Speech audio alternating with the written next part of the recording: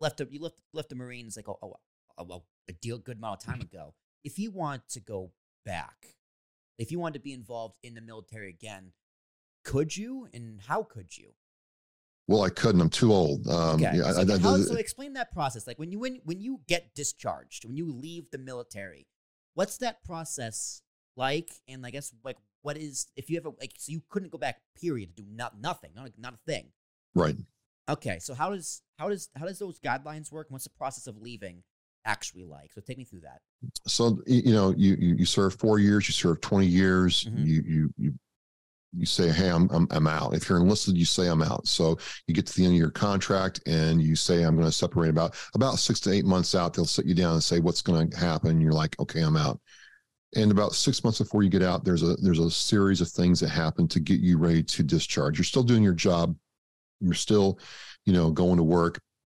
What they start having, you get your stuff packed up, your paperwork all done, all your gear returned and inventoried, your medical stuff, all that stuff's done, right? And then when you get out, if you're physically in good shape and no other issues, you'll be given what's called, I think, a re-enlistment code. Well, I couldn't get one because I was hurt. That's why I was getting out. So, I was deemed not fit to serve anymore, which was stunk, but that's the way it was. Also, the age comes into it. I think in the Marine Corps, once you're over the age of 35, you're not coming back in. So, if you want to get out for a couple of years, if you're like 24 and come back in the Marine Corps when you're like 26 or 27, as long as you can pass the physical readiness test, everything else is fine and you're in physically good shape, they'll let you back in.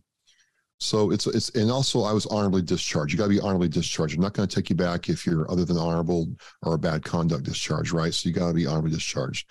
So you go through all that. The last couple of weeks, you take your classes and, understand how the transition works.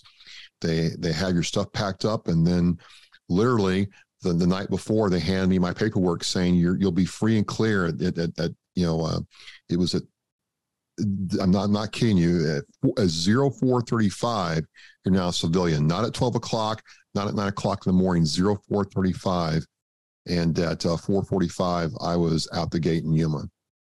That's 4:45 in the morning. Yes. For people who don't know military time. Yeah. Sorry. Yeah, exactly. Yeah. Yeah. Well, military time is funny to me. It's like you just add or subtract 12. Not even subtract 12. They don't add 12. You just subtract 12. That's how you know what 2,300 hours is 11 o'clock at night. Exactly. Yeah, 15:30 is what, 3:30? Yeah. Do math right? Yeah, 3:30 in the morning. Yeah. So I might be a little confused about military time, but that's a trick for you. Just subtract 12.